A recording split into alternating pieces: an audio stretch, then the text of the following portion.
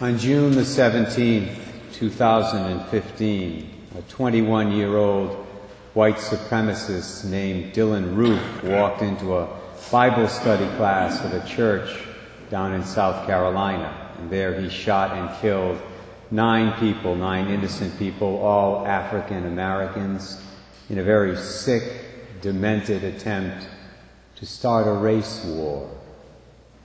That's what he wanted, to start a race war. I'm sure many of you remember the tragedy. It was all over the news when it happened. Dylann Roof has expressed no remorse for what he did on that June night 2 years ago. From all external indications, at least, he remains a hate-filled, very bitter man as he awaits his execution in prison. Just last month, a jury recommended the death penalty for Roof, and the judge sentenced him to die by lethal injection, although the sentence has yet to be carried out. Now, what's amazing about all this is the fact that, in stark contrast to his hatred and bitterness, is the love, mercy, and forgiveness that some relatives of the victims have expressed since these killings took place. In fact, just a few days after the murders, family members were given the opportunity to speak directly to Roof and tell him whatever they wanted to tell him.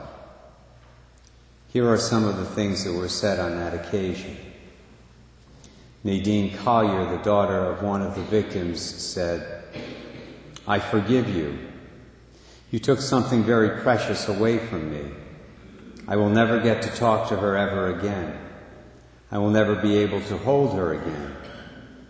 But I forgive you and have mercy on your soul. You hurt me, you hurt a lot of people. If God forgives you, I forgive you." Sister of another victim said this, "That was my sister, and I'd like to thank you on behalf of my family for not allowing hate to win. For me, I'm a work in progress. And I acknowledge that I am very angry. But one thing that my sister always enjoined in our family is she taught me that we are the family that love built. We have no room for hating, so we have to forgive. I pray God on your soul." The granddaughter of one of those killed said this, "Although my grandfather and the other victims died at the hands of hate, this is proof, everyone's plea for your soul is proof that they lived in love, and their legacies will live in love, so hate won't win." And finally, the relative of another victim, when asked about the message that she would give to Dylann Roof, she stated, "I would just like him to know that, to say the same thing that was just said, I forgive him, and my family forgives him. But we would like him to take this opportunity to repent. Repent. Confess. Give your life to the one who matters most, Christ, so that he can change him and change your ways, so no matter what happens to you, you'll be okay."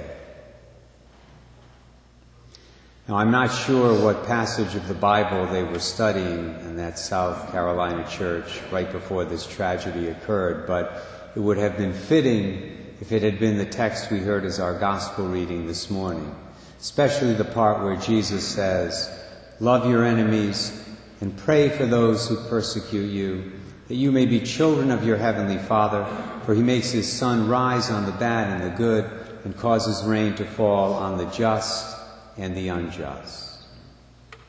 This, of course, is one of the most difficult commandments of Jesus to obey in the concrete circumstances of our lives. We all know that, and we all know it by experience. It's difficult for us because we all share a common human nature which is tainted by original sin. Consequently, our first instinct as human beings is to hate those who are our enemies, to curse those who hate us, not to love them. But loving them is certainly possible, as the 4 people I just mentioned made clear to Dylann Roof by the things they said to him just a few days after he murdered their loved ones. But it was hard. Make no mistake about it, it was hard for these people. And one of them made that fact crystal clear when she said that she was, quote unquote, very angry. And that she was, quote unquote, a work in progress with respect to forgiveness.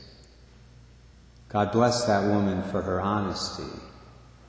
But the important thing to note is she was moving in the right direction by making the effort, that is to say, by making the choice, by making the decision to deal with her anger and to love this man who had brutally killed her sister.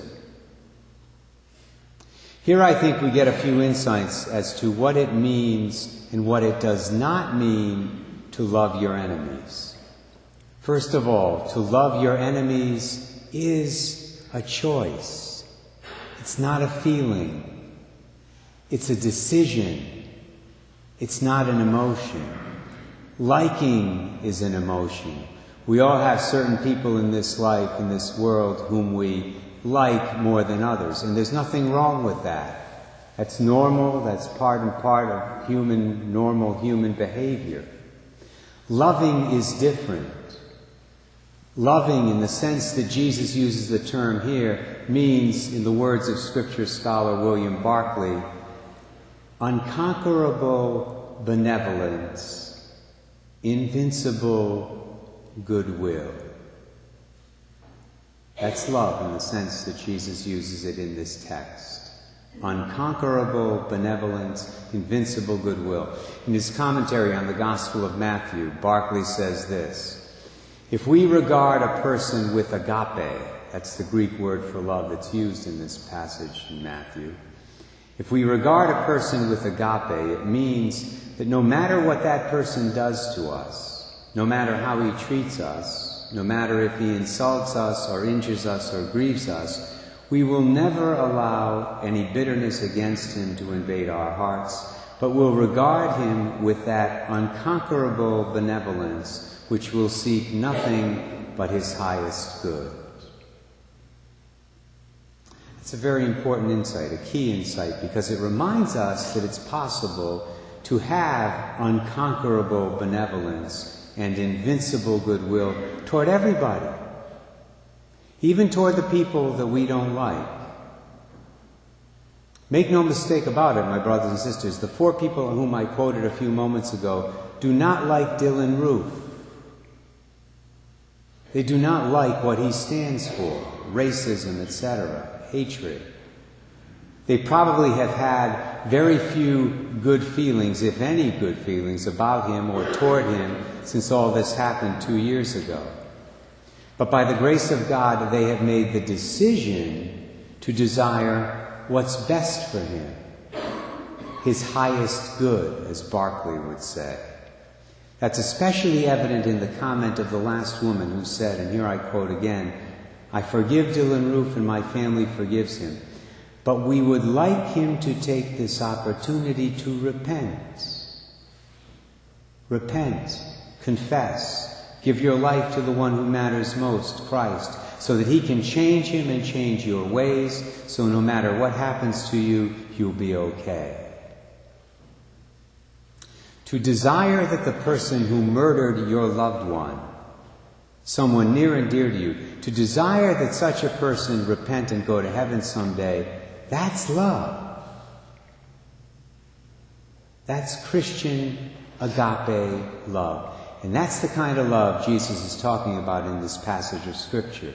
Doesn't mean that you pretend that your enemy didn't do anything wrong. Doesn't mean that you have to be best buddies with him or her from now on. Doesn't mean that you have to dispense with justice and punishment. Not at all. Believe it or not, sometimes agape love requires those things.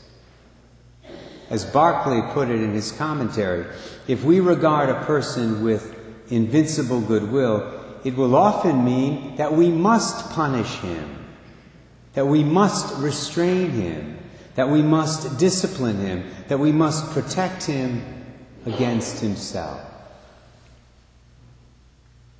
Of course, it will be remedial punishment, not vengeful punishment, but it will be punishment nonetheless.